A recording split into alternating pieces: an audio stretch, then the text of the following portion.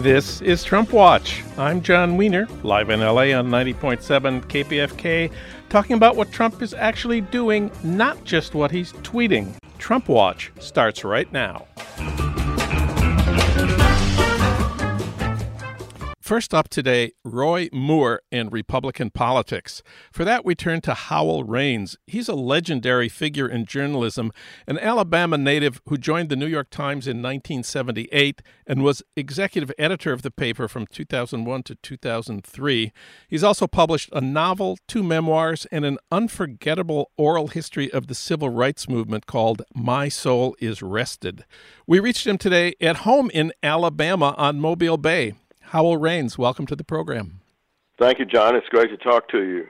Well, we are trying to understand politics in Alabama. Just in case somebody hasn't heard the news, the Washington Post reported that the Republican Senate candidate in Alabama, Roy Moore, sexually molested a 14-year-old girl after luring her to his remote home in the Alabama hills. He was 32 at the time. The Washington Post interviewed 3 other women who said that Moore pursued them when they were teenagers, and he was in his early 30s. And then another woman said Moore tried to rape her when she was 16, and he was district attorney in Gadsden, Alabama.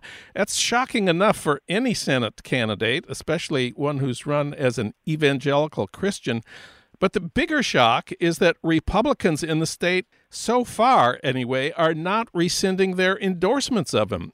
All 7 of Alabama's Republican representatives in the House have not withdrawn their endorsements, and the state director of the Trump campaign has not withdrawn his endorsement. So as we speak, Roy Moore remains the Republican candidate for the Senate from Alabama. Can you help us understand why?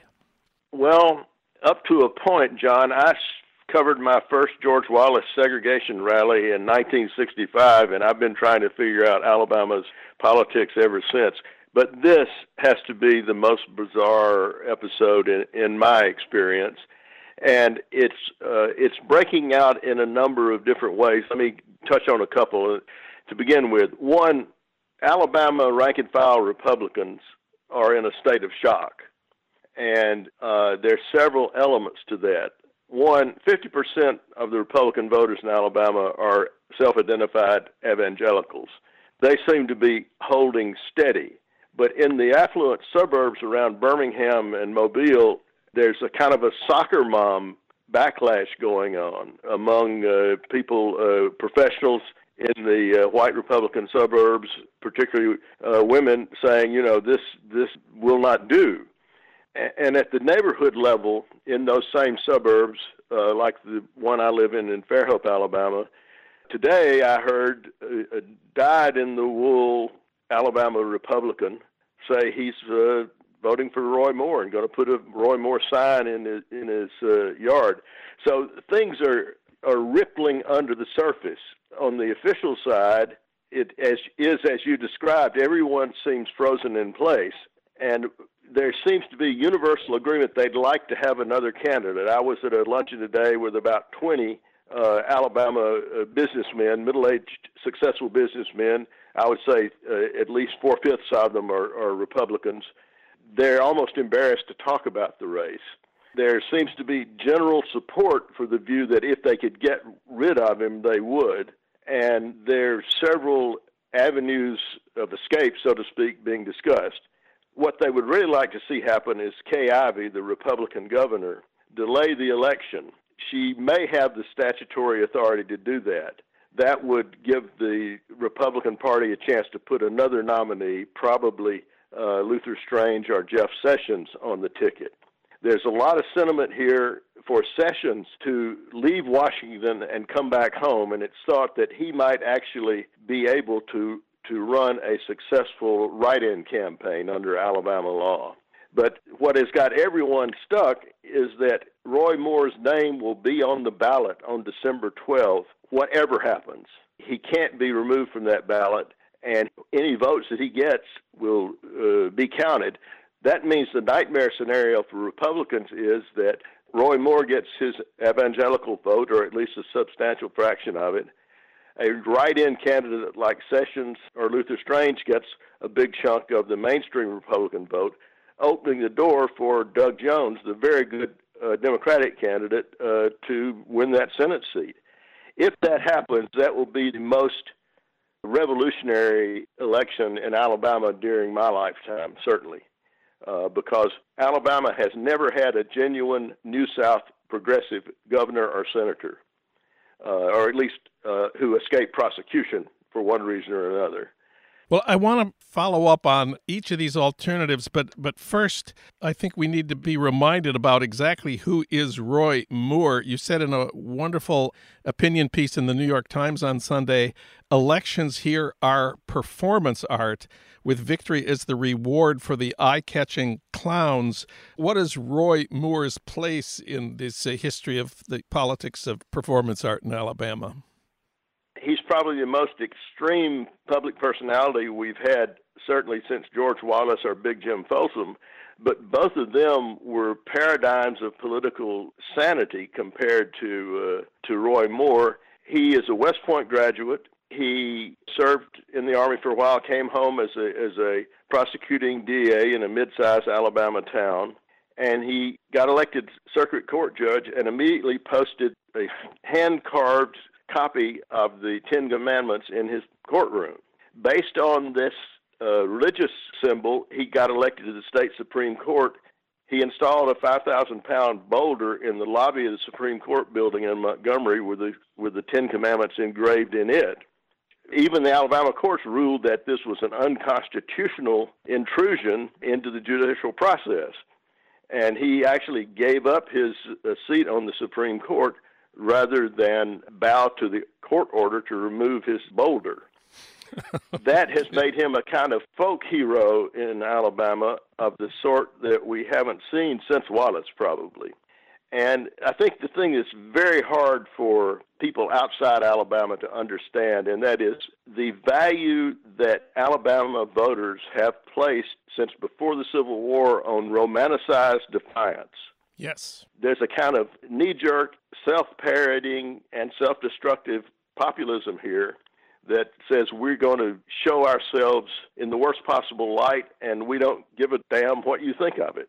It's the political environment that, frankly, people of my generation who went through the 60s here and were proud of the way Alabama finally accommodated to desegregation, thought that we would live long enough to see pass away, but it's back stronger than ever. I think the two factors that have driven that are, one, the Republican Revolution in the South since Ronald Reagan came on the scene. It's made it the white man's party almost an apartheid-like political environment of the Republican Party. And also this massive religious revival that's still sweeping the country and is felt most intensely in places like Alabama. And tell us about the Democratic nominee, Doug Jones. I know you went to see him recently in Daphne, Alabama at the Macedonia Missionary Baptist Church. What was that like? Well, it took me back to the 60s. It was an integrated audience of liberal Democrats and black Christians. And Doug Jones has a folk hero status in this constituency.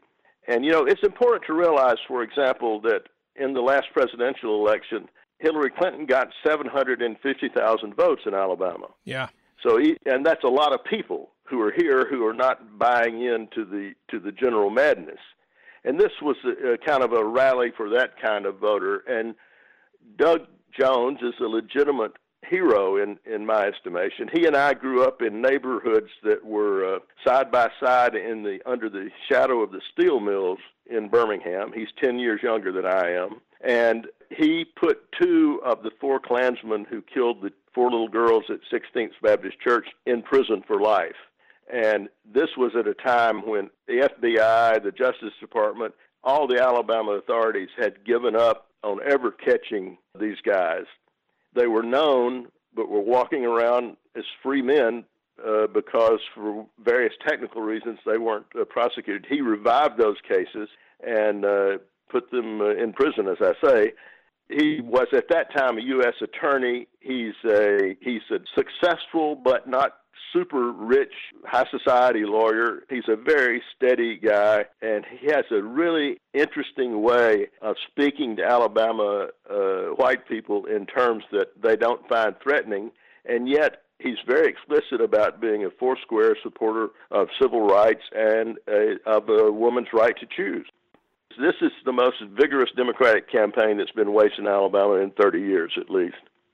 So on Tuesday, December 12th, that's in 4 weeks or something like that, we have an election contest in Alabama between this celebrated prosecutor of Klan bombers and a former judge who sexually abused a 14-year-old girl and tried to rape a 16-year-old girl when he was district attorney. Who's going to win, do you think? Those are the allegations against him. And even Jeff Sessions, the Attorney General, and Mitch McConnell, the majority leader in the Republican Party in Washington, say they believe the women. Yeah. So I think Doug Jones has a chance of winning, a legitimate chance, and I think it is enhanced by this scandal. That said, here's the fact of Alabama as it has existed since the Goldwater campaign of '64, and especially since the Reagan campaign of 1980.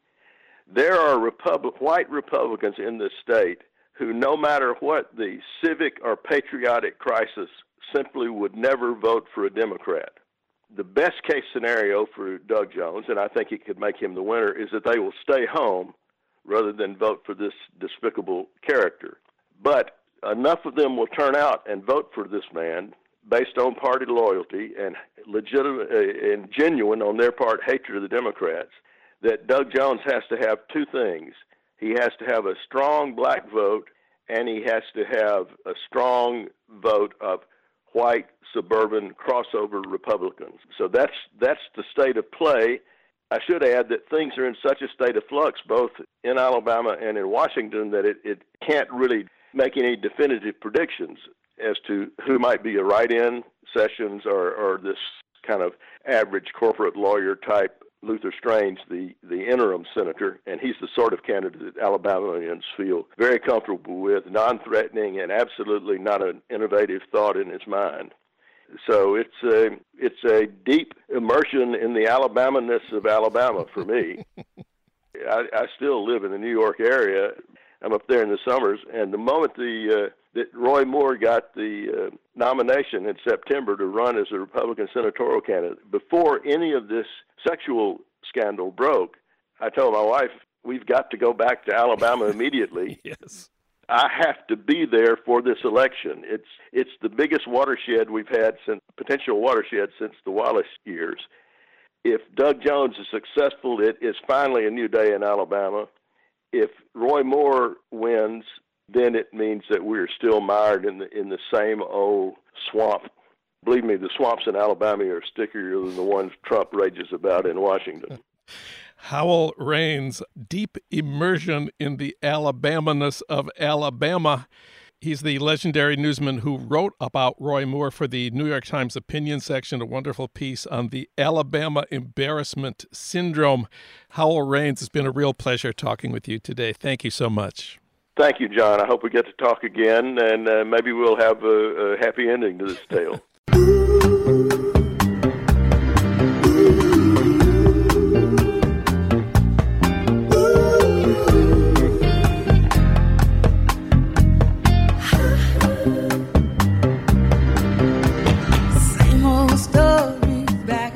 It's the same old story. This is Trump Watch. I'm John Wiener, live in L.A. on KPFK, and online anytime you want it at TrumpWatchPodcast.com. Now it's time to talk about Trump and the bomb, and for that we turn to Adam Schatz. He's a contributing editor at the London Review of Books, and he's the former literary editor of The Nation. He writes for the New York Review, the New York Times Magazine, and other publications. We reached him today in Brooklyn. Adam, welcome back. Thank you, John. Well, we've all been hoping Trump's generals will stop him from launching a nuclear war with North Korea. We're talking here about John Kelly, his chief of staff, former Marine Corps general, the defense secretary, former Marine Corps General James Mattis. There's this other general, McMaster, who's his national security advisor. We've been told they have a pact designed to ensure that one of them is always in the country to watch over Trump in case he, quote, goes off the deep end. But you point out in the London Review of Books that our system of nuclear decision-making, which was set up after Hiroshima, has the explicit purpose of keeping the bomb out of the hands of the military and keeping it under the exclusive control of the president. What was the reasoning behind the idea that civilians and not the military should control nuclear weapons? Well, the reasoning behind it, John, was that a civilian president would be less likely to leap into a nuclear confrontation. Truman, after the bombing of Hiroshima and Nagasaki, was extremely wary of nuclear weapons and afraid that his generals might want to carry out another strike. In fact, other strikes were planned against Japan, and he called them off. And he made sure that even that the nuclear parts of weapons were physically separated and placed under the auspices of the Atomic Energy Commission. So that was the thinking behind it. Thinking, of course, was also that Americans are not going to elect a president who would flirt with nuclear conflict. Democracy was considered to be a guarantee, a bulwark against rash military action. Now, today, of course, we find ourselves almost in the opposite situation, where we're hoping that the military will be more sober than the president that Americans have elected. And what have past presidents, civilians, said about using nuclear weapons? Have they been less warlike and more committed to peace? What about Nixon? What about Obama? Nixon certainly wasn't. And of course, Nixon famously or notoriously wanted the North Vietnamese to think that he was mad and that he might use nuclear weapons. He had this notion that if Ho Chi Minh thought that America might begin bombing with atomic weapons, that he would scurry to Paris to make peace on American terms. And in fact, Nixon mocked Henry Kissinger for, quote-unquote, not thinking big, for not being willing to consider the use of nuclear force.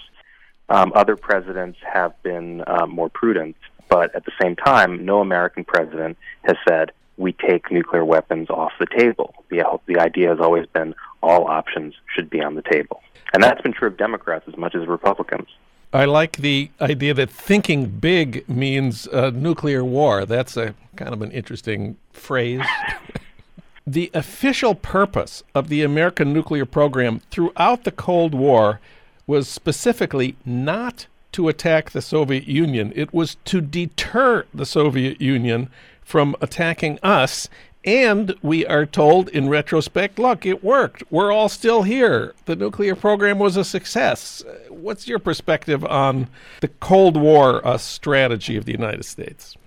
My understanding is that was the official rationale to deter a Soviet attack, but that there was always planning for a potential first use, and that the main concern had to do with Soviet retaliatory capacity in the event of an American strike. I think that if you read histories of the Cold War, you quickly get the idea that, in fact, we're lucky that we didn't have a nuclear confrontation with the Soviet Union, and that there were numerous instances in which such a confrontation might have taken place. One of them, of course, was the Cuban Missile Crisis. You could, in fact, argue that we survived the Cold War rather than that we won the Cold War. And whatever happened to the power of Congress to declare war, the responsibility of the Congress to declare war? That hasn't happened for many decades now. No, that has receded since the Second World War, and in fact, some would argue that Congress is happy not to have it. I don't think you see a great deal of pushback from the House or the Senate, although some politicians have put forward bills recently to ensure that the Congress does have a say in whether there is, for example, a first strike on North Korea. Yes, the Congress, the bill has been introduced in the House by Ted Lieu, Democrat of Los Angeles, who happens to represent my district, and that bill says that there will be no first strike without congressional approval. There's a similar bill in the Senate. Obviously, this is not going to pass now or in the foreseeable future, but it's very important. It's a very important intervention, not least for the fact that it raises the question of presidential war-making power, particularly bomb power, and forces Americans to reflect on the structure of American political decision-making. Not many Americans, I think, are even aware of the extent to which the president monopolizes bomb power. I mean, the conversation that takes place prior to a nuclear attack need not be a particularly long one. It's a conversation between the president and the Secretary of Defense, other chosen advisors, and then the order goes out through the Pentagon to the combatant commanders in the field, and it's within a matter of minutes that these orders are given and processed. It's a pretty scary thing when you stop to consider it. Well, Americans may not be aware of how the decision-making process has been designed, but they are aware of this thing called the football. Let's talk about the football and who controls the football today.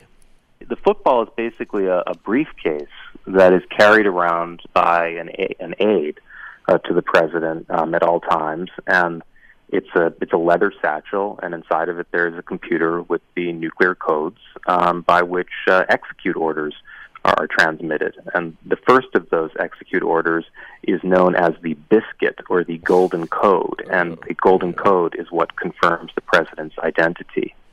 The biscuit confirms the president's identity, and this aide is always at the side of the president, and he is a military officer of some kind. Is that right? And in fact, we even know his name. What is it? We know that his first name is Rick, and the reason that we know this is that he was photographed at Mar-a-Lago by a retired fund manager named Richard Diagazio, a Trump supporter, who posted the photograph of himself and Rick on Facebook, along with Rick's job description. In fact, he did this just at the time that the North Koreans had carried out a ballistic missiles test, interrupting Trump's dinner with the Japanese Prime Minister. It was a very strange story that made headlines. Our anxiety about Trump is connected to our understanding of his personality and his emotional structure. He has this dangerous combination of being impulsive, being aggressive, and being very, very much living in the present without thinking about consequences. So when he feels under attack, for example, by Special Counsel Robert Mueller, his response throughout his life has been to strike back harder. And because he lives very much in the present and doesn't think about future consequences, he's likely, we fear, to impulsively take these aggressive acts, which could involve launching a nuclear attack on North Korea. So right now, what exactly are the structures in place to prevent the president from making a catastrophic, impulsive, emotional decision? John, I wish I know, and that's a very important question. We don't have the answer to it. It is terrifying when you think that Trump is someone who can't think very far into the future. I mean, he's someone who might, out of a sense of wounded pride, want to carry out a strike against Kim Jong-un, and then 15 minutes later decide that he would like to invite him to Mar-a-Lago or build a casino in the North Korean capital. I believe that it is very dangerous to have a person who is so psychically impulsive and unstable with the power to make such a grave decision. So while presidential bomb power is in itself, I think, inherently dangerous, the fact that we have a mentally unbalanced person in office makes it even more threatening. Well, you argue in your London Review of Books piece that, well, Trump is terrifying. The problem runs much deeper than Trump. What would it take to have meaningful control over nuclear weapons today? Yes, I mean, I think that the problem runs much deeper, and I think that Trump is more of a kind of malignant symptom who has raised this question for us in a very dramatic way. It's clear that this is a kind of decision that no one person has the wherewithal, the authority to make. In my view, in the long run, the real problem, besides the nuclear monopoly that the president enjoys, is the very existence of nuclear weapons. The fact is, no one can make this decision. Dropping a nuclear bomb is a technical final solution, as it were. So I don't think anyone should have that authority.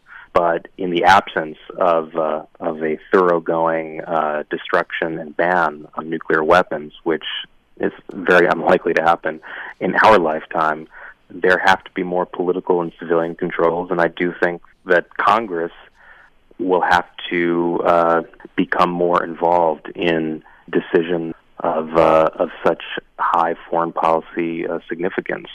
How we're going to get Congress to assume that role is beyond me. And of course, another problem is that we've realized that our civilian politicians are no more trustworthy than our military figures. So I'm sorry, John, but I don't have an answer to that question. Adam Schatz, he wrote about the president and the bomb for the London Review of Books. Adam, thanks so much for talking with us today. Thank you, John.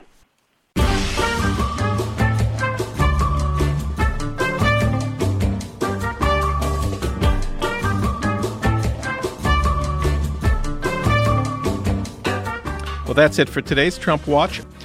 Thanks to our engineer, D'Angelo Jones. Thanks to our producer, Renee Reynolds. Thanks to Ry Cooter for our theme music, Mambo Sinuendo.